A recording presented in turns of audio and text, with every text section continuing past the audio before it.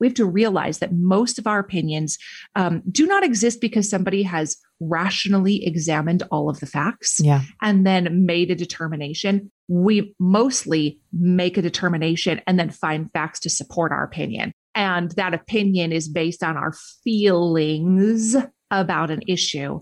And arguing with people will not change their feelings.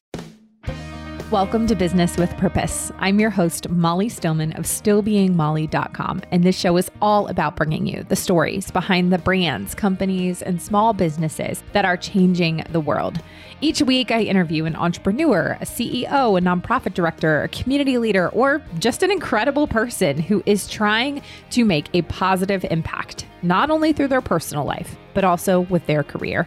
My goal is to show you that no matter what you do for a living, you can make an impact wherever you are.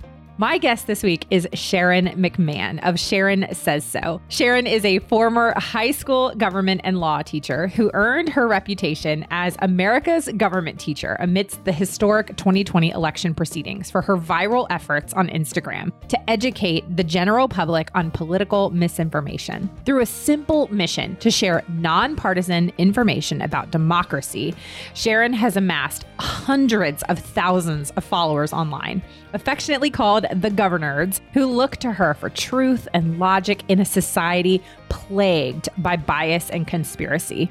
If there is any person in this world that fits the mantra of just an incredible person who's trying to make a positive impact, it would be Sharon McMahon. Now, if you have been living under a rock and you don't know who Sharon is, you are about to fall in love with her. She is at Sharon Says So on Instagram, and she just has the most generous, funny, incredible demeanor. She truly is somebody that I just adore, and it was an honor to have her here on the show. You are going to love this conversation. We really talked about it all. We even realized that we have something in common that not a whole lot of people have in common. And so we really ran the gamut. We talked about all the things. You are going to absolutely adore this conversation. But before I get to my chat with Sharon, I want to thank our partner of the show, and that is Mama Suds. Are you ready to ditch the bleach forever, but you can't find a bleach alternative that actually works? You have got to try the Extra Strength Oxygen Powder by Mama Suds. It launched in July. I've been using it for the last couple of months, and it is incredible. You know, here on the farm, we get dirty, okay? I'm outside, I'm cutting the grass, I'm working in the garden, I'm playing with the chickens and the turkeys and the guineas and the ducks, and let's just say my clothes get muddy and stinky and sweaty, and the Extra Strength Oxygen Powder is a game changer. And of course, as usual, because Michelle, the head mama at Mama Suds, is basically a genius, so there are multiple uses for the product. So not only is it a laundry booster and stain remover, but it is a great scouring agent on any non-porous surface. So you can use it in your cleaning. Get you some. It's amazing. It's all plant-based products, so clean, so natural, and effective. So go to mamasuds.com and use the discount code Molly and get an extra 15% off your order. Now on to my conversation with Sharon McMahon. I'm so excited to welcome Sharon McMahon to the show today. Sharon, thank you for being here. Yay. Thank you for having me. So happy to join you today. I know, and I'm so excited to meet you. You know, when you connect with those people on the internet and then you get to like actually have a conversation with them, you're just like, oh yeah, you're like the same person behind the Instagram. It's like, you're exactly the same as I thought you would be. Yes. And I don't want to say I'm like, you know, like an original Sharon, but like, I was like with you back in like the summer of 2020. So I'm just saying. That is, you get some extra gold stars. I'm just saying, I found you in like summer 2020. So you do. So yeah, I've just followed your work for a long time. And I dub myself also a governor. Love it. I was actually a political science minor in college just because I loved politics and government. Went to work for, after I graduated college, I worked for Tim Kaine, who was governor of Virginia at the time. Oh yeah. And I had this fellowship there. And then now I am a podcaster and do nothing in politics and do not share my political opinions online at all. So it's funny. But I think there's like the part of me that still loves it. And so it's just something that I've really connected with you over. So nice. For those who do not know you, let's give us the Sharon Friend 101. So who you are, what you do, and how you got to where you are today. Oh, that's so nice. Thanks again for having me. So I currently run an Instagram account and website called Sharon Says So. And I break down government, politics, current events in a nonpartisan, approachable format. So my goal is to give you education so that you can make your own educated opinions and not have a viewpoint shoved down your throat. It's really difficult to have an educated opinion if you have no education. Like you can't make up an empty mind. Right. So that's really the goal of my account. And we have quite a bit of fun as well. Lots of fun. I do not take myself seriously whatsoever. So, I didn't set out to do that. However, I did start out as a government and law teacher. And so I have spent most of my life interested in studying those topics, teaching about those topics, but I've also owned other businesses and been an entrepreneur for a very long time. So I've owned a couple of businesses unrelated to what I'm doing now. So that's fascinating. And that's something that I don't think I even knew about you. So, because, I think we all just kind of know you as like America's government teacher. So obviously I want to get to that. But before that, I want to hear like, what is your entrepreneurial background? Did you have the lemonade stand? Like, did you start, like, were you a Girl Scout going door to door? Absolutely. I was the door-to-door sales queen as a child. And I even took I remember doing, Girl Scout cookie sales and being like, what kind of opportunity is this? Seeing how easy it was for me to get people to give me their money when I just knocked on their door and was like, do you want to buy this? And so many people were excited to be like, yes. You know what I mean? It was not I just got this feeling that like people were excited when I came to their door. So when I was about 10, I rode my bike to the local drugstore, like it wasn't even a chain. It was just a mom and pop drugstore that sold a little bit of all the things. I bought some poster board and some contact paper and rode carried it on my bike back home and cut up the poster board into strips and then watercolored little designs on the strips, covered them in contact paper. And then I went door to door selling them as bookmarks. Oh my goodness. And didn't tell my mom I was doing this. This was, back in the day when your kids would just go outside and play and they'd come home at dinner time. Yeah. Right. Like there was no keeping eyeballs on your kids 24/7 when I was a child. Yeah. And so over the course of one weekend, I made $50. Oh yeah. You were loaded. Selling. Yes. A 10-year-old with $50 that they made themselves. That was basically bathing in it. That's right. What am I going to do with $50? And my mom was like, where did you get this money from? And I explained that I had gone door to door. And she's like, when? When did you go door to door? And I was like, while I was out riding my bike, I sold these bookmarks for, 2 for $1. And it was, when a 10-year-old comes to your door and is trying to sell you something for $1, chances are good you're going to buy something from them for $1. Oh, yeah. You have some quarters in your purse. Almost everybody that answered the door bought bookmarks for me. I had to go back to the drugstore several times to get more supplies. Was I a talented painter? Absolutely not.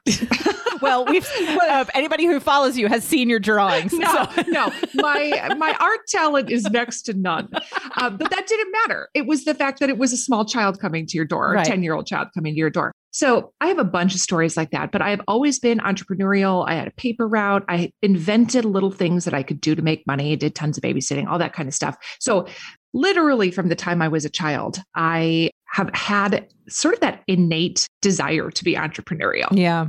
Man. And so did you go, like, as you grew older and you went into college and you obviously studied government and law in order to teach it, did you know you wanted to be a teacher? So were you kind of like, what was your career path? Were you a teacher right out of school? Then you had to own some businesses. Was it kind of simultaneous? Mm-hmm. Yeah, no, I went to college to be a teacher. For a while, I thought I might want to go into the medical profession. And I had this moment sitting in a college class where it was literally, the best way I can describe it is that like a beam of light opened and this knowledge descended on me that it was like, you are meant to be a teacher. And I very vividly remember that moment. And I felt like this incredible moment of like, absolutely, I am.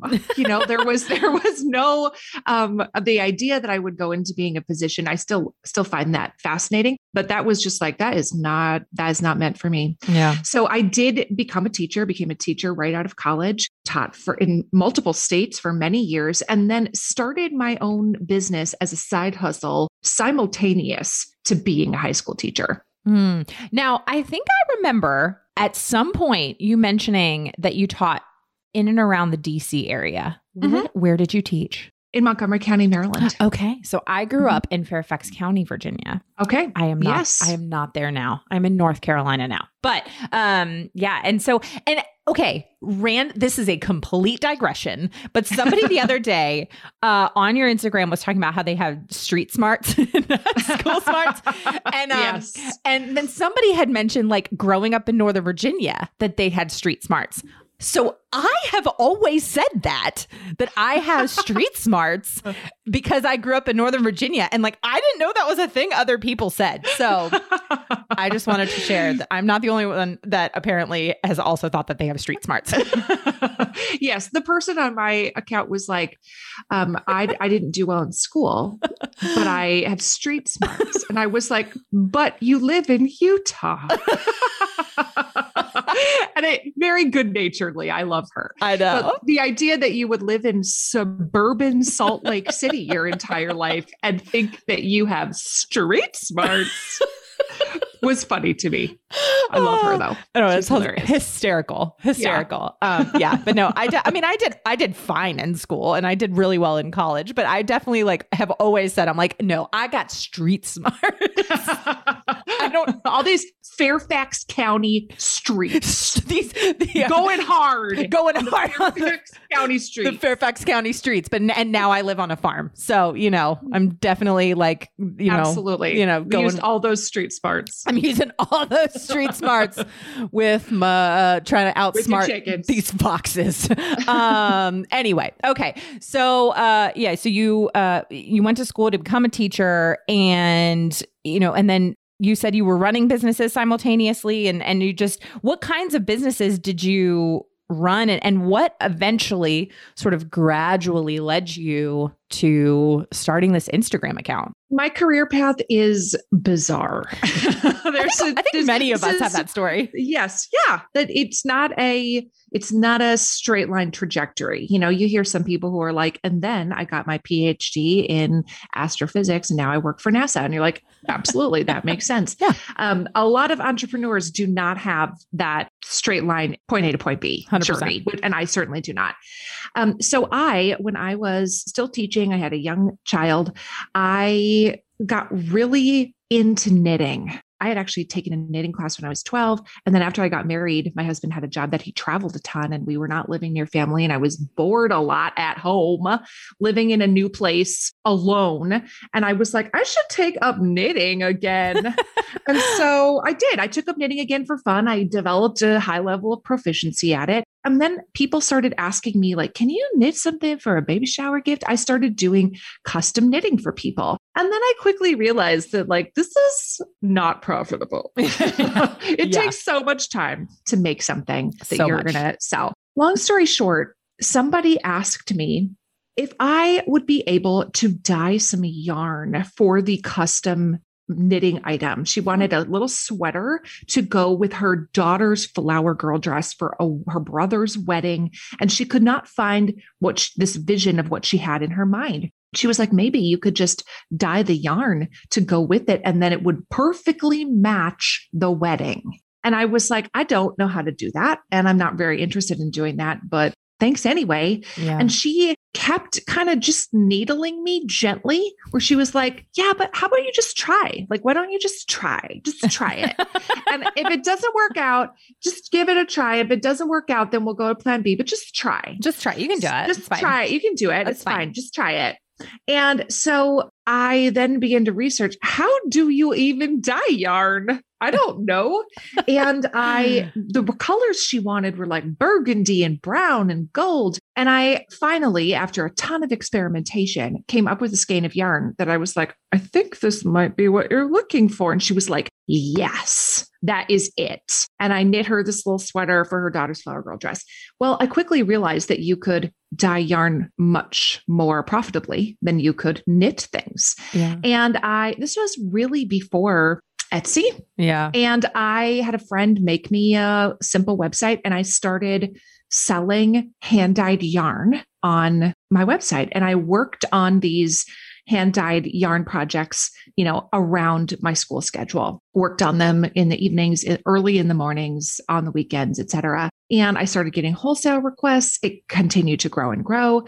I eventually, got a studio outside of my home, hired employees, eventually grew my hand dyeing business into one of the largest hand dyeing studios in the world. Oh my goodness. And then eventually sold my yarn dyeing business to one of my employees. Oh my goodness. So while I was dyeing yarn and at the helm of this yarn business, which who saw that coming?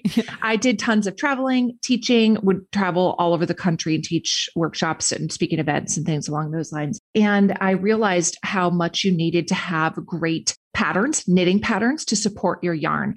So I started taking pictures of all of these knitting projects, knitting patterns, and developed my photography skills. And when I outgrew one of my production facilities and moved into a new production facility, I installed at the front of the production facility a photo studio that was clean, quiet, white walls and wood floors, and wasn't covered in fiber dust and dye and all that kind of stuff. And then I started having people ask me if I would take their picture. And I developed a passion for photography. And after I sold my yarn business, became a photographer and left the classroom, did photography, full time for a long time, mentored people in the business realm of photography, ran a bunch of, mastermind groups and things like that related to the business of photography. And that leads me to Sharon Says So. And naturally, a yarn dyeing photographer would become a government teacher on the internet. That is absolutely obvious. Yeah, I love it. So COVID obviously changed a ton for the entire world. Yeah. And in March of 2020, we started experiencing shutdowns in my state. My husband had stage 5 kidney failure and was on a transplant list. And so COVID was very, very dangerous for him to get. And working in my photography studio became first of all, it became one of those things that you really couldn't do because the state regulations required people to wear masks indoors. Nobody wants their picture taken with a mask on, obviously. And also I had to keep my husband safe. And so I was forced to take time off from my very, very busy photography business. I shot over 400 sessions a year, very busy. And that gave me the runway to be able to spend a lot of time thinking about, examining, studying all the things that were happening in the world. Yeah. I had always done that, but this gave me a lot more time to do that. Yeah. He had a kidney transplant in August of 2020. Yeah. And in September, at the end of September of 2020, when things with the election were really starting to heat up, I started posting just these little 5-minute explainer videos about here's how the Electoral College works. Yeah. Here's how, we got to this point. Like, here's why this is in the Constitution, et cetera. And the videos were very simple, easy to watch, and nonpartisan. Yeah. They were not pushing an agenda. And apparently there are not many places on the internet where you can find that kind of content. No, if you're going to a major news network, chances are good you're going to get a certain viewpoint. You're going to get a bunch of guests telling you why the Electoral College is terrible or why we need it, versus just a really simple, easy to understand explanation of how it works. Right. So the rest, as they say, is history. It just became something that I discovered people were hungry for. Yeah. Information that was not shoving what they should think down their throat. Yeah. And that's one of the things that I and, the millions of other people who just adore you, I think appreciate. And that was actually something I've wondered and would love to just sort of get your thoughts on, or just kind of share your perspective on, is as you have grown and you have just created this space where you have people from literally all ends of the political spectrum following you, and you hit a nerve that, like you said, that we need that. And, you talk all the time about the bias of, bias doesn't mean that they're lying. It's just that these media outlets need to make money and all these kinds of things. But for you as a human being in America in 2021 who has opinions, how either hard or easy is it for you to really commit yourself to sharing many divisive, so to speak, I'm using air quotes for the listeners, divisive topics or hot topics in such a nonpartisan way? Like, how difficult or easy is that for you?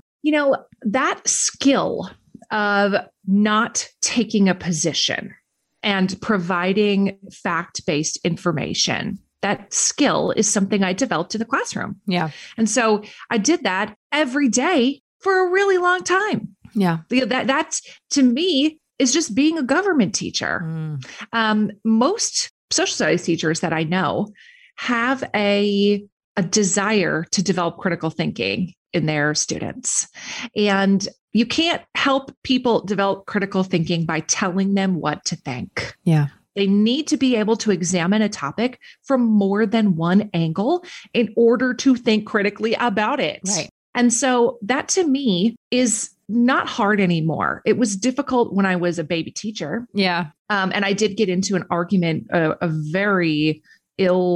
made a very poor choice to get into an argument with a student once when I was a tiny teacher.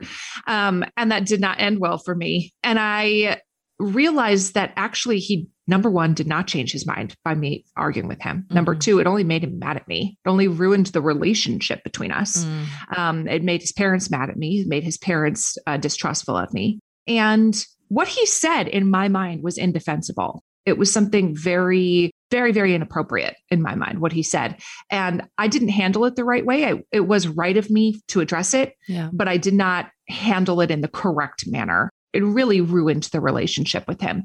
And so I realized like that I cannot do that anymore. I cannot do that again, even though I know I was right and that he should not have said that. There's a way to go about things. And I had to learn what is the way to go about things. And this is borne out by many, many psychological studies that the more you argue with somebody about their opinions, the more deeply they begin to hold them. Mm-hmm. And it often has the opposite of the intended effect. It has the opposite effect where they believe it even more when you're done arguing with them. So the way that you go about things matters hugely. You actually just, I guess it was yesterday, we're talking about a conversation that you had with your daughter about music and how it got you thinking about how musical tastes and can be related to political opinions. Can you share that story? Because I just think it was such a perfect example of how we communicate with people, especially people we love, like our children or our spouses and family members. Yeah. I mean, so I asked her, have you ever listened to this band? And she was like, ew, they're so generic. And I was like, no, they're not. What are you talking about? They're not generic. And my daughter loves 70s music. She loves, like Pink Floyd. She loves Queen. She loves Led Zeppelin. And so I was thinking in my mind, she would really love Greta Van Fleet because he sounds so much like the singer from Led Zeppelin. Yeah. And I was thinking like, dang, she would really like them. And she was like, they're so generic. And I was like, that is ridiculous. What are you talking about? And she was like, have you ever listened to Oasis? And I was like, excuse me?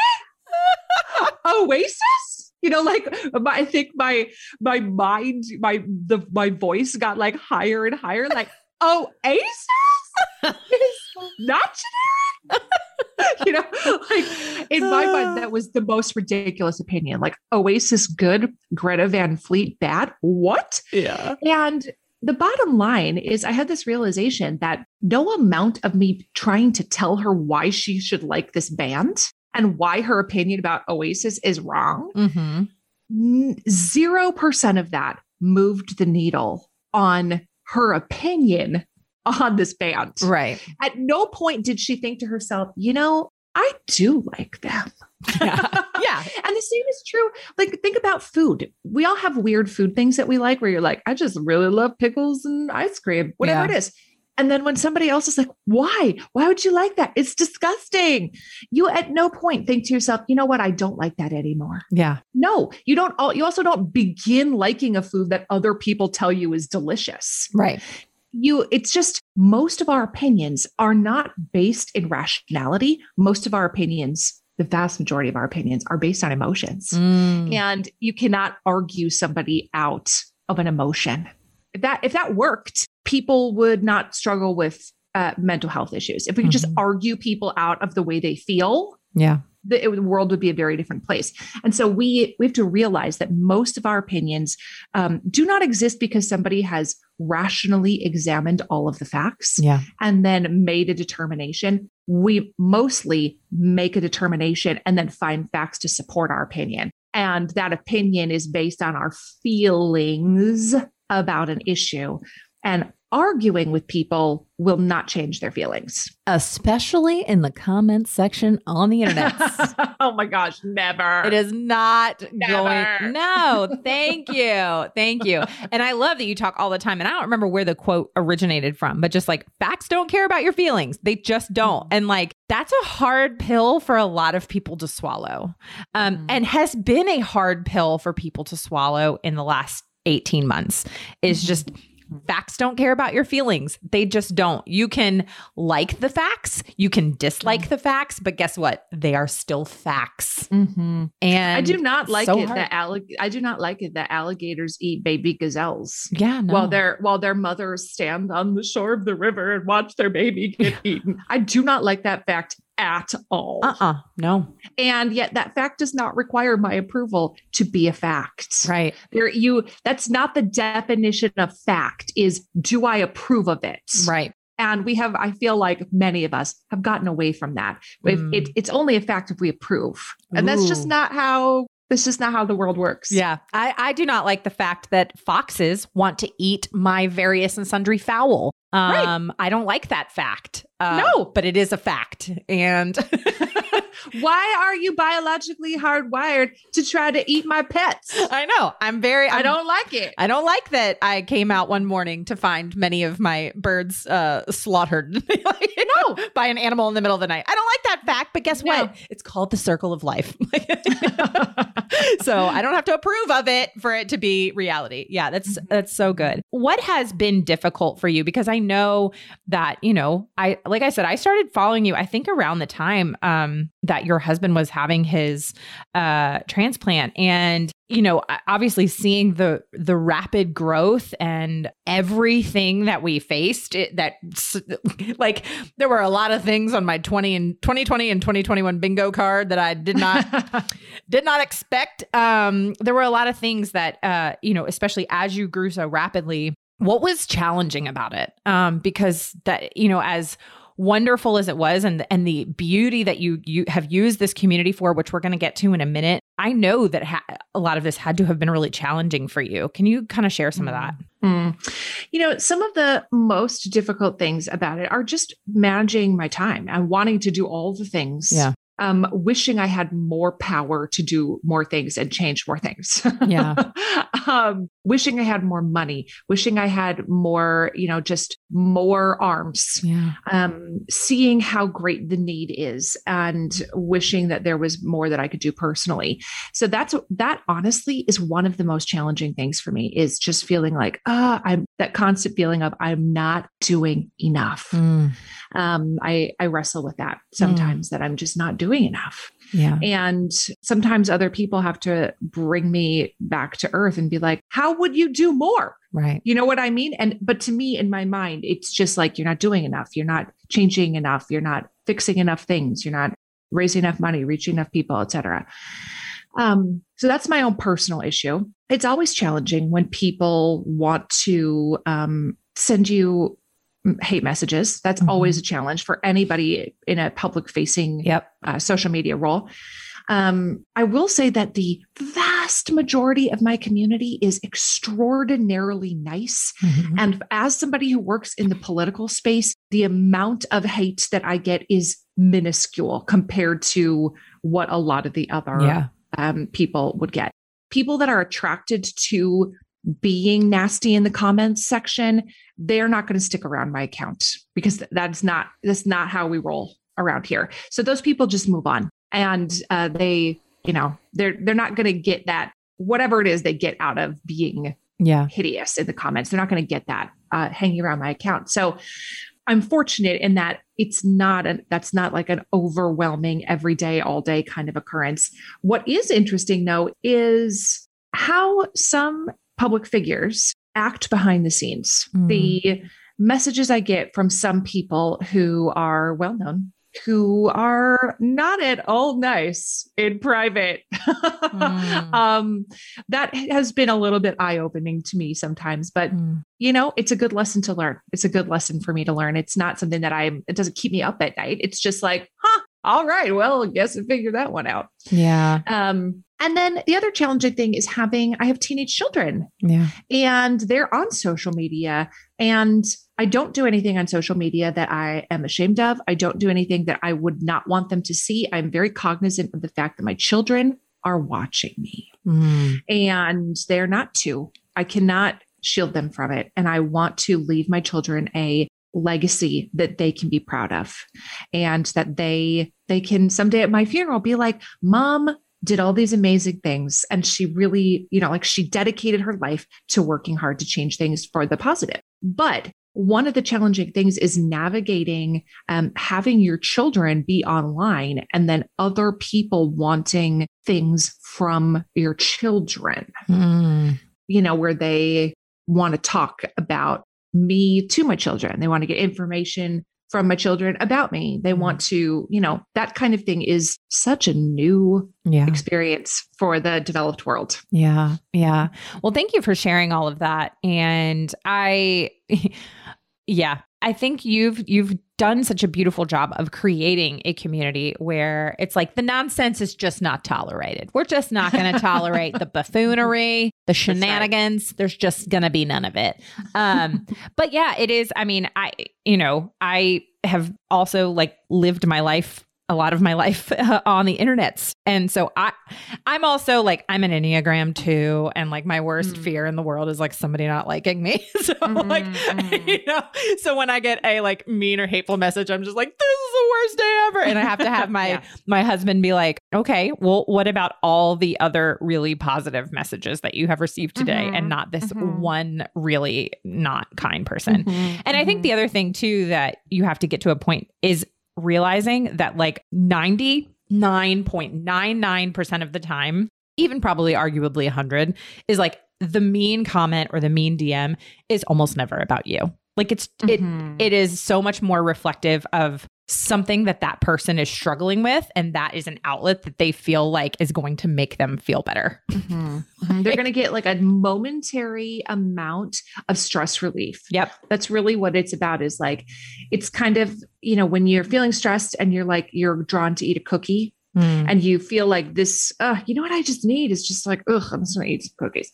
And then you maybe feel better for a few minutes. Obviously the cookies don't fix it permanently, but makes you feel better for a short moment. That's essentially what it's like. And they may not even know that is what they are doing. They may not consciously know that that's what they're getting out of it. Yeah. Just like you may not be consciously aware that you're using cookies for stress relief. You may not be consciously aware of that, but yet that is what they're doing. They are getting something out of it. Yeah. And it's about what they're getting out of it. It doesn't have to do with you. It has to do with what they get out of totally the perception of I'm going to hurt you.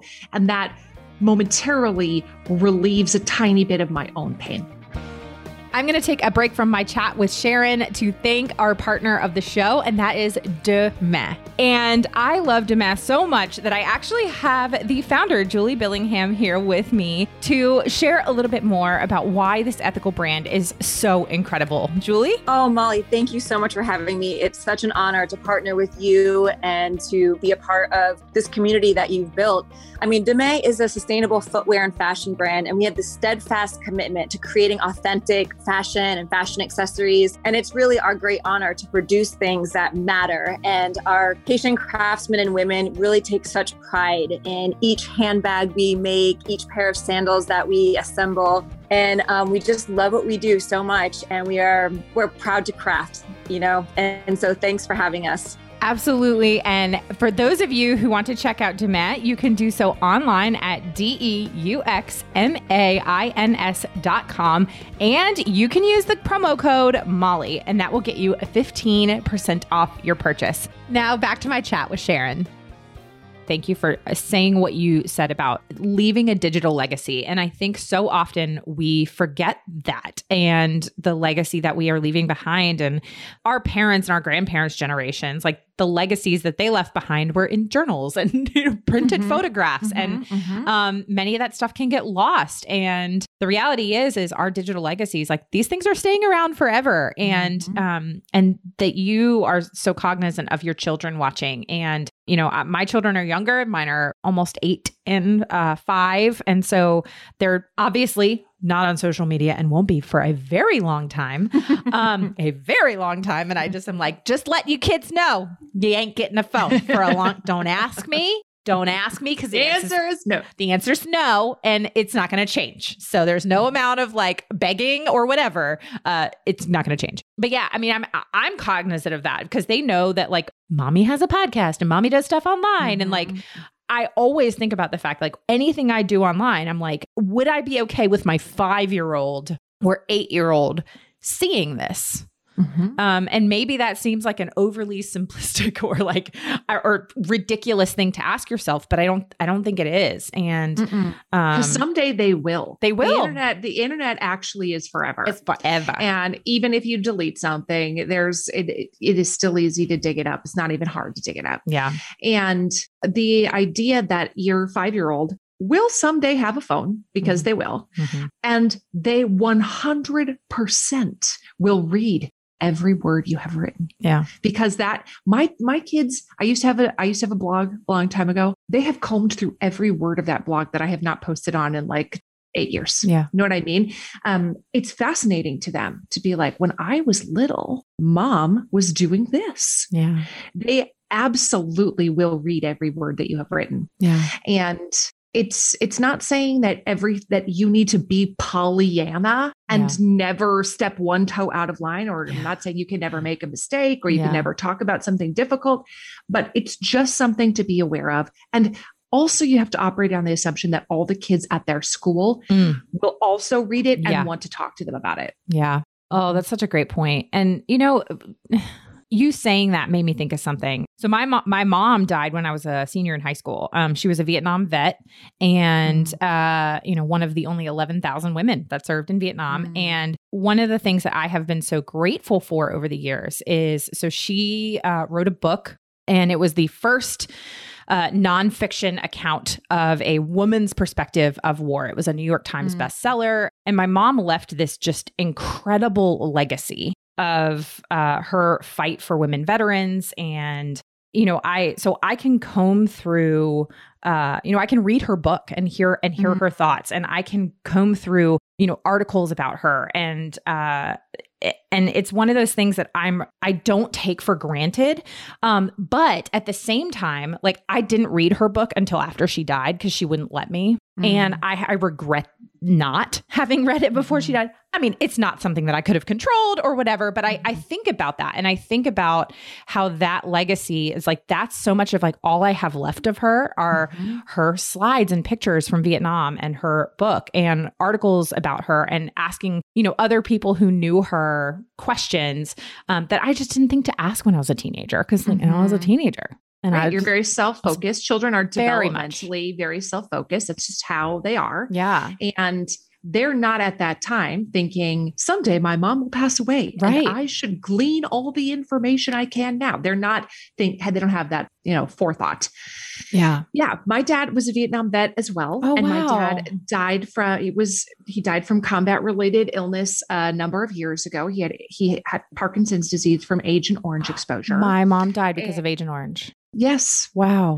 And it took my dad a long time to fight for, to get benefits. I know exactly. My mom never got them. Yeah. She was sick for 11 years. It took, like the VA did not recognize neurological illnesses as a byproduct of Agent Orange. Wow. And it wasn't until he was, multiple years into his illness that they finally were like, yeah, okay, we'll pay for these medications and, that kind of stuff. Wow.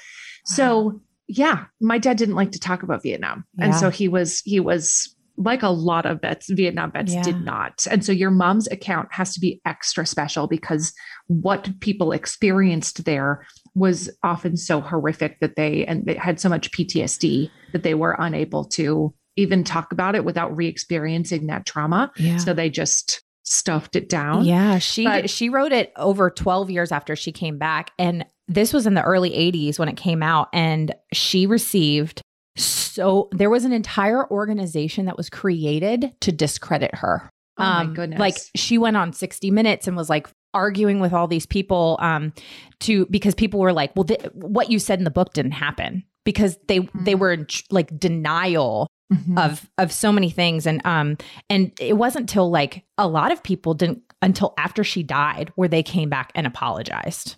And we're just like, I'm so sorry. And thank you, by the way, for saying, the fact that it's a weird community of people to be in who've lost a parent to an Agent Orange related illness. And it's like, so the fact that I did not know that about you. And so just like is a special connection. So thank you for sharing that. And I'm not going to cry. What is your mom's book called? It's called Home Before Morning. And her name was Linda Vandevanner. That was her maiden name was Vandevanner. Buckley was her married name, Linda Vandevanner Buckley. If you've ever heard of the show China Beach, there's like rumors that show was based off of her book. And like Dana Delaney's character was like based off of her. But it's when did your dad serve? He was there in the very like let me get the years right. 1968. Yeah. 1968 is when he went there. And he did 2 tours in Vietnam. Wow. He was 17 when he enlisted. And like his parents he enlisted in the Marine Corps. Where his parents had to sign that for him to be able to do that. And he knew that his number was going to come up. Yeah. He knew that it was because he was not going to be, was not going to go to a 4-year university, et cetera. He knew he was going to get called up.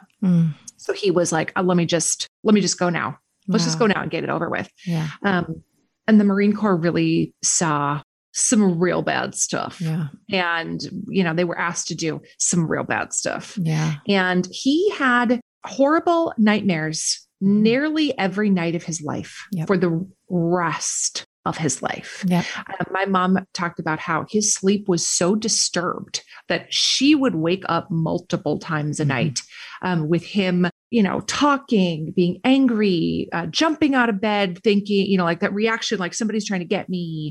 Several times he was convinced that my mom was trying to get him in the middle of the night and then he wouldn't remember it the next day. I mean, there's a lot of, we could talk for a long time about that, but he absolutely was affected by PTSD for the remainder of his life. Wow. I mean, I watched my mom struggle with that until the day she died. I remember going to this is the last thing I say. I'm sorry. We went off on a complete tangent. No, that's fine. But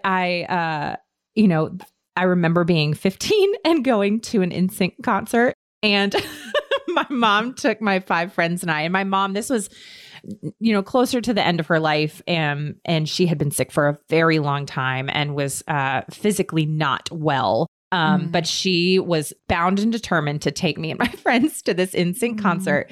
And I remember we went to like Deb. Do you remember that store Deb with like the glitter shirts? Yeah. Yep. So my mom bought this whole outfit from Deb, and it was like leather snakeskin pants and like a glitter shirt. And I just remember being so mortified. But she was like, come on, I wanted to like be one of the kids. And so we went to this NSYNC concert. And if you remember anything about 90s boy bands, there's a lot of pyrotechnics in their concerts. And the opening song, there were fireworks and loud booms. And the next thing I know is she was out. She had made her way out into like the concourse and was like in the fetal position, didn't know where she was, didn't know who I was. And I spent half the concert trying to like figure out how to, at 15 years old, to snap her back to reality. And I didn't know how to do it. But yeah, so anyway, I'm so sorry that we went on a total tangent, but I really thank you for sharing that. And that was really special to connect with you in that way. So thank you for that. Absolutely. Yeah, absolutely. Okay. We're going to refocus here. One of the things that I have so admired about you is the way that you have used this rapid growth and this notoriety to impact the world, and how you have raised literally millions of dollars. My best Dr. Evil, millions of dollars for eliminating medical debt and helping just people in need. And can you talk about that and what that has meant for you? It's one of those things that as an Enneagram 3, I definitely have the ability to, I don't want to say disassociate from my emotions, but just to be the option to just be like, I don't need to feel upset about that. And I know that that's weird for like if you're a 4, you're like, but how? How does one do that? I want that. But if there is one thing that it is impossible for me to be like, I don't need to feel feelings about that, it is giving away money.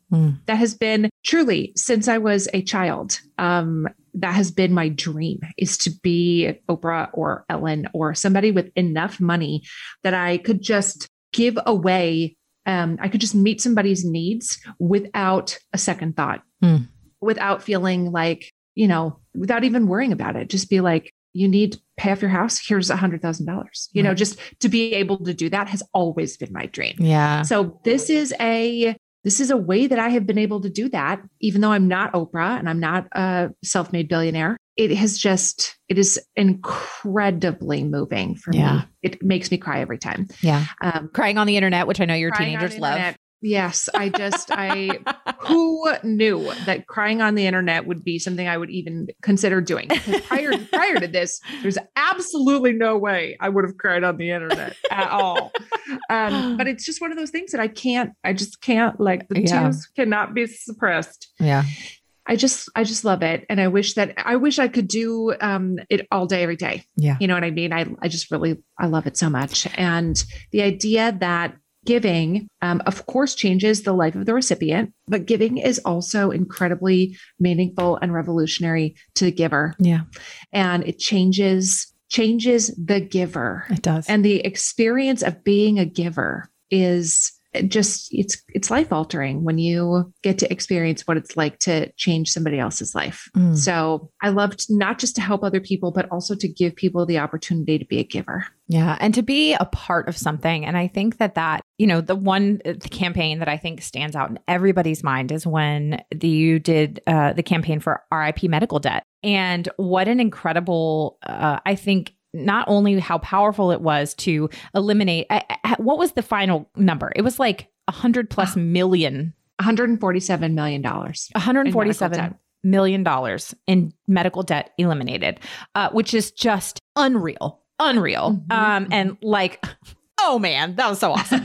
But I think the other thing too is the way that people felt like they were a part of it. Like I remember I was like, I'm donating, let's do this. Like, you know what I mean? Like it was just, we all just felt like we were a part of something. And it was like, okay, we smashed that goal. Let's smash the next goal. And it's just, what do you think it was about that got your community so like ready and rearing to go? I think there's a few things. One is that it is something that if you have not been personally touched by it, you absolutely have multiple friends or family members that have been touched by that. Medical debt is something that is so universal in the United States. Yeah. We all know somebody who has experienced that. And aside from the actual physical medical bills, if you have a sick child who has cancer, for example, and the cancer treatment is very expensive, aside from that, you are taking an incredible amount of time off of work. Mm-hmm. Your income is dramatically impacted. And most Americans don't have the ability to just be like, I'm going to take 6 months off of work. And in some cases, children's healthcare is very, it's not available everywhere. You can't get children's cancer treatment everywhere. A lot of times you have to travel, and then you have to stay somewhere, and then you have to pay to stay somewhere. The idea that people are bankrupted by medical debt through no fault of their own. No parent would choose for their child to get cancer. No parent would choose for something horrible to happen to their child or their spouse or whatever. Through no fault of your own, you're experiencing this tragedy. And as if it's not tragedy enough that your child is sick, now you're saddled with all of these other debts and financial burdens. So I think it's something that everybody can relate to. And the idea that your $5 moves the needle. Yeah. And like having that little, thermometer gauge where people could refresh the screen and watch the number go up. That's exciting. It is. It's exciting to be like, oh my goodness. Yeah. We are almost ready to hit, $500,000 donated. Like that's so exciting. Like we got to get there. And it encouraged people to be like, I'm going to give $5 more because I want to watch the needle move up, So there were multiple people who said, I wanted to see us hit that goal. And so I donated a second time. So it is a little bit like you're all pulling a heavy object together, and everyone picks up a chunk of the rope and starts walking. And we can all turn around and look back and be like, oh, it's moving. Oh my gosh, we're doing it. We're doing it. It's part of this. You feel part of a community, even though your own contributions to pulling the rope are probably small. All of you working together are doing something big. So I think that's part of it too, that together we can do something incredibly impactful. You do not personally need to be Oprah to change somebody's life. Mm-hmm. And all of that kind of coalescing made it such an impactful opportunity for people to become givers. Yes. Oh yeah. You talking about that reminded me of like whenever I would go to camp in high school and do like a ropes course, and you're faced with, you're with your team and you're faced with this like impossible thing. But then it's like, oh, the lesson in the end is that if you all work together, you can do it. And so you have all these 13-year-olds being like, yes. It's definitely what it reminded me of. And I think too, the thing that was so impactful as well is how the majority of these donations were not large. No. Like there were certainly some larger donations, but in general, like you had $1, $2, $5 donations. I think you even said there were a couple that donated like 50 cents. 50 cents. And people would, Venmo me their 50-cent balance and would leave a message of, I wish it could be more. Mm. And to me, somebody giving all they have of 50 cents, that is just as impactful to them and to me as somebody who has the means to write a $5,000 check for something. Yeah. The vast majority of those gifts are small. They're $10. They're something that ultimately most, middle-class Americans will not feel a big hit in their budget to give away $10. But to some people, it absolutely is. It is sacrificial giving. And just making that small sacrifice of, this is all I have and I wish it could be more, but it's what I have. And maybe someday it will be more. Yeah. To me, it's hard to overstate how much a 50-cent donation means to me when that is all somebody truly can afford. Yeah. No, I mean, I'm a person of faith. And so coming from, my faith perspective is just like, it reminds me of, there's multiple instances in the Bible where we see, there's the woman with the alabaster jar who breaks this alabaster jar and uses it to wipe it on Jesus's feet. And the disciples are just horrified that she would use this alabaster jar of oil or of perfume that is a year's wages. And that they're just like, and this is literally everything that she has. She's just giving all of it away, and just the sacrifice and the importance of that picture, and how often, sometimes we can glorify or idealize, these people who write these massive checks, and we can discount the people who are maybe giving everything that they physically can. But it's not this like grand, amazing number, but just the importance of that. And I love how you touched on too, like the impact that has on the giver. It is so impactful. And I mean, there's like scientific research that is done on people who volunteer more and serve more, are happier, have like lower bouts of depression, have stronger relationships. I mean, it's a ripple effect. And so I just want to say thank you for using your platform and creating this community online who are a force for good, and just a bright light on the internet. And the internet can be a dark place, but also just such a bright light. And you recently launched a podcast. Congratulations. Welcome to the world of podcasting. It's awesome. Thank you. So talk to us about your podcast. What is it? And what's your plans and your visions for it? Well, it's the Sharon Says So podcast. You can get it wherever podcasts are. And it's like the number one podcast in the world. No big deal. It's totally fine. It's totally fine. NBD. Casual. NBD. Yep. And there's a mixture of types of episodes. And this is something that on my Instagram account as well, it's not going to be just current events 24/7, like we mix in other things, because that is how the human mind works. Right.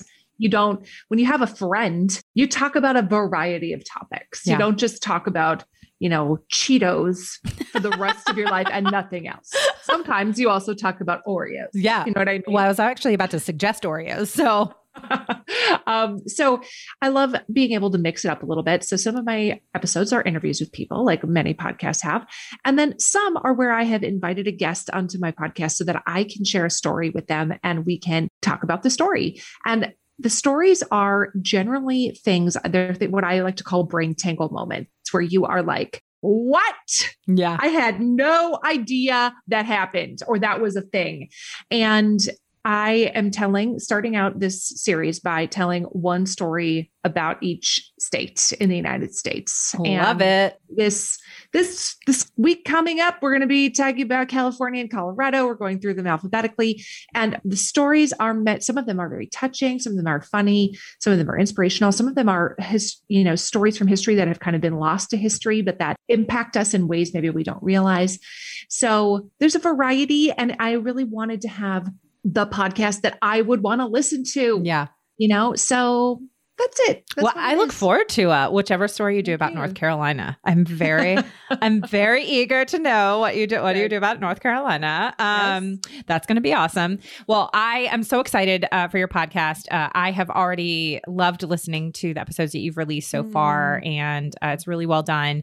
My husband, who is also just somebody who he loves like history stories and untold history stories or lesser known history stories. So he has also enjoyed listening to your podcast as well. Thank you.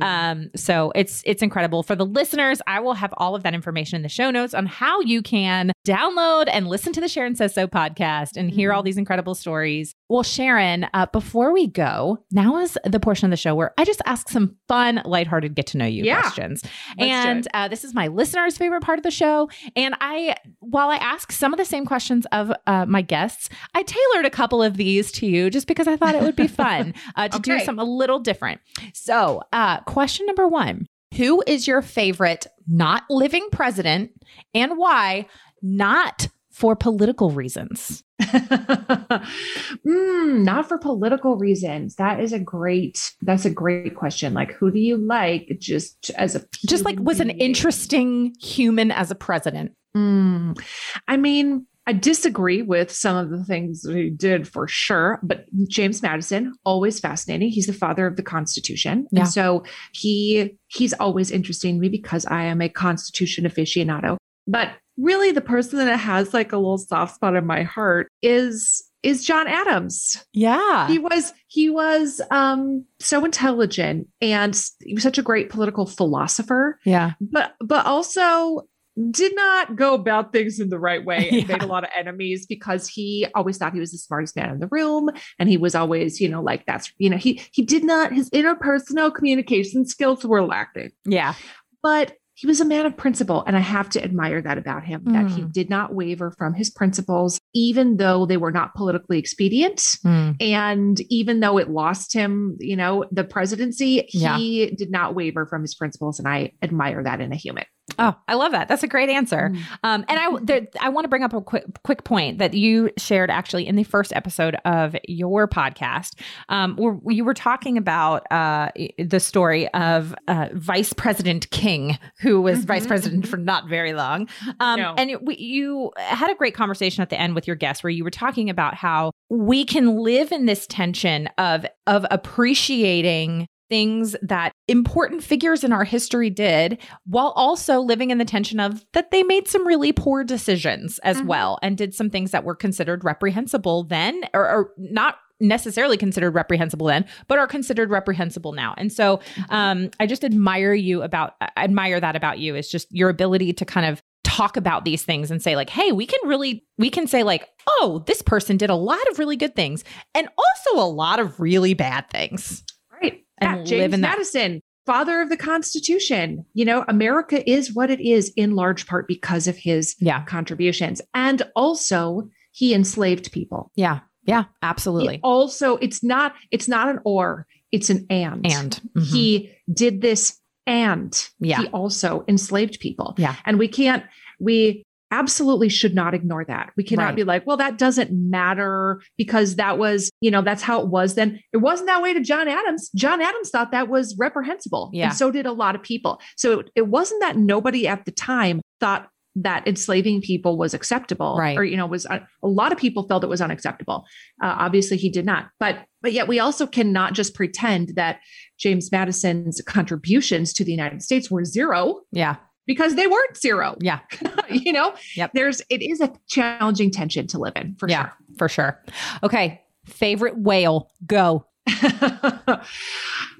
I do have a soft spot for humpbacks. I really do. They're just so friendly and charming and curious and non-predatory. And you just kind of want to snuggle them. You just kind of want to give them a snuggle because they're so cute. And, especially those babies who are constantly like, this is a boat. They're so curious and they haven't learned that about boat propellers yet. And I just love those humpbacks so much. Oh my gosh, I love it. Okay. If you were transported 400 years into the past with no clothes or anything else, how would you prove that you were from the future? Oh my goodness.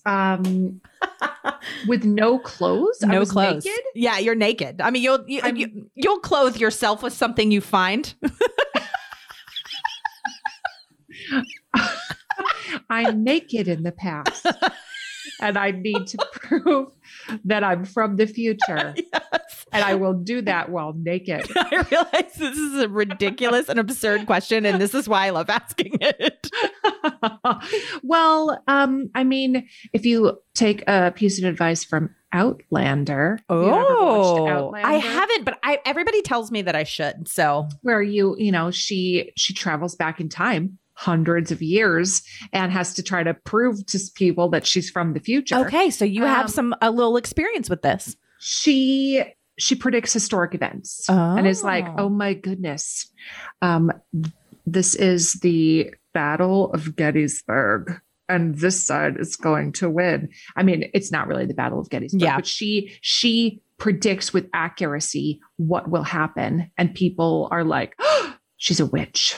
And she's not a witch, but that's how she convinces people that she is from the future. Okay. So you would basically just do that. And you have a lot of knowledge about, historic events. So you'd probably be pretty poised to prove yourself. Yeah, I've heard that I would like Outlander, especially because it like takes place some in North Carolina. So some of it does. Yeah. The later seasons do. Well, there you go. And during the time of, during the colonial period and prior to the Revolution. And then she convinces people in North Carolina that she is from the future because she correctly discusses historic events from the Revolutionary War. Well, there you go. I love it. Okay. What is bringing you so much joy right now? Animal videos on Instagram always bring me joy. Yes. When there are videos where you're like, that is a dog that is doing something so cute. I always just love that little mental break of some kind of animal video. TikTok brings me a lot of joy. It really does. The deep fake of the presidents singing songs. I know. I learned so many interesting things on TikTok. TikTok has learned my algorithm very well. Very well. And it feeds me the information that I want. I love it.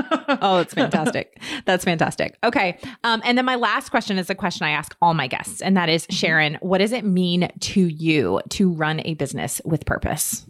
That is a great question. To me, it means always being aligned with your values and knowing that even if something is a great business decision, it's not even something that should be a consideration if it doesn't align with your higher values. So to me, it's that guiding North Star and not charting a course that moves you away from that. So good. Sharon, thank you for being here. Where can people best connect with you online? If they're interested in taking your workshops and things like that, where can they do that? So my website is SharonMcMahon.com. And then my Instagram account is @SharonSaysSo. Thank you so much for being here. This has been a true joy. I could ask you 700 more questions, so I'm just going to have you back on at some point. That's right. Anytime. Thanks for having me. Friend, I would love to know what you loved about this episode or something that you learned. Find me on social media. I'm @StillBeingMolly or @Business with Purpose Podcast on Instagram and Facebook. And don't forget to use that hashtag Business with Purpose Podcast when you're sharing the show with a friend. Thanks so much for listening to this week's episode. If you are a first-time listener of the show, welcome. Be sure to check out the archives for past shows featuring so many incredible entrepreneurs, business owners, community leaders who are changing the world. If you are a regular listener of the show, thank you. Thank you for your support. Thank you for tuning in and week out. Be sure to head on over to Apple Podcasts, Spotify, Google Play, Radio Public, Overcast, Stitcher, basically wherever you get your podcasts. Click that subscribe or follow button. To click that button means you will never miss a new episode of the show. And while you're there, would you take a moment to just leave a review? Would you take a moment to maybe share one of your favorite episodes with a friend? Leaving a review, sharing the show with a friend. It is totally free for you, and it is the biggest help for me in the entire world. You have no idea how much I appreciate it. It just also helps me to know what you're liking and how the show is impacting you. As always, this show is produced by the incredible team at Third Wheel Media. Thank you so much for listening. Now go do something good with purpose, on purpose.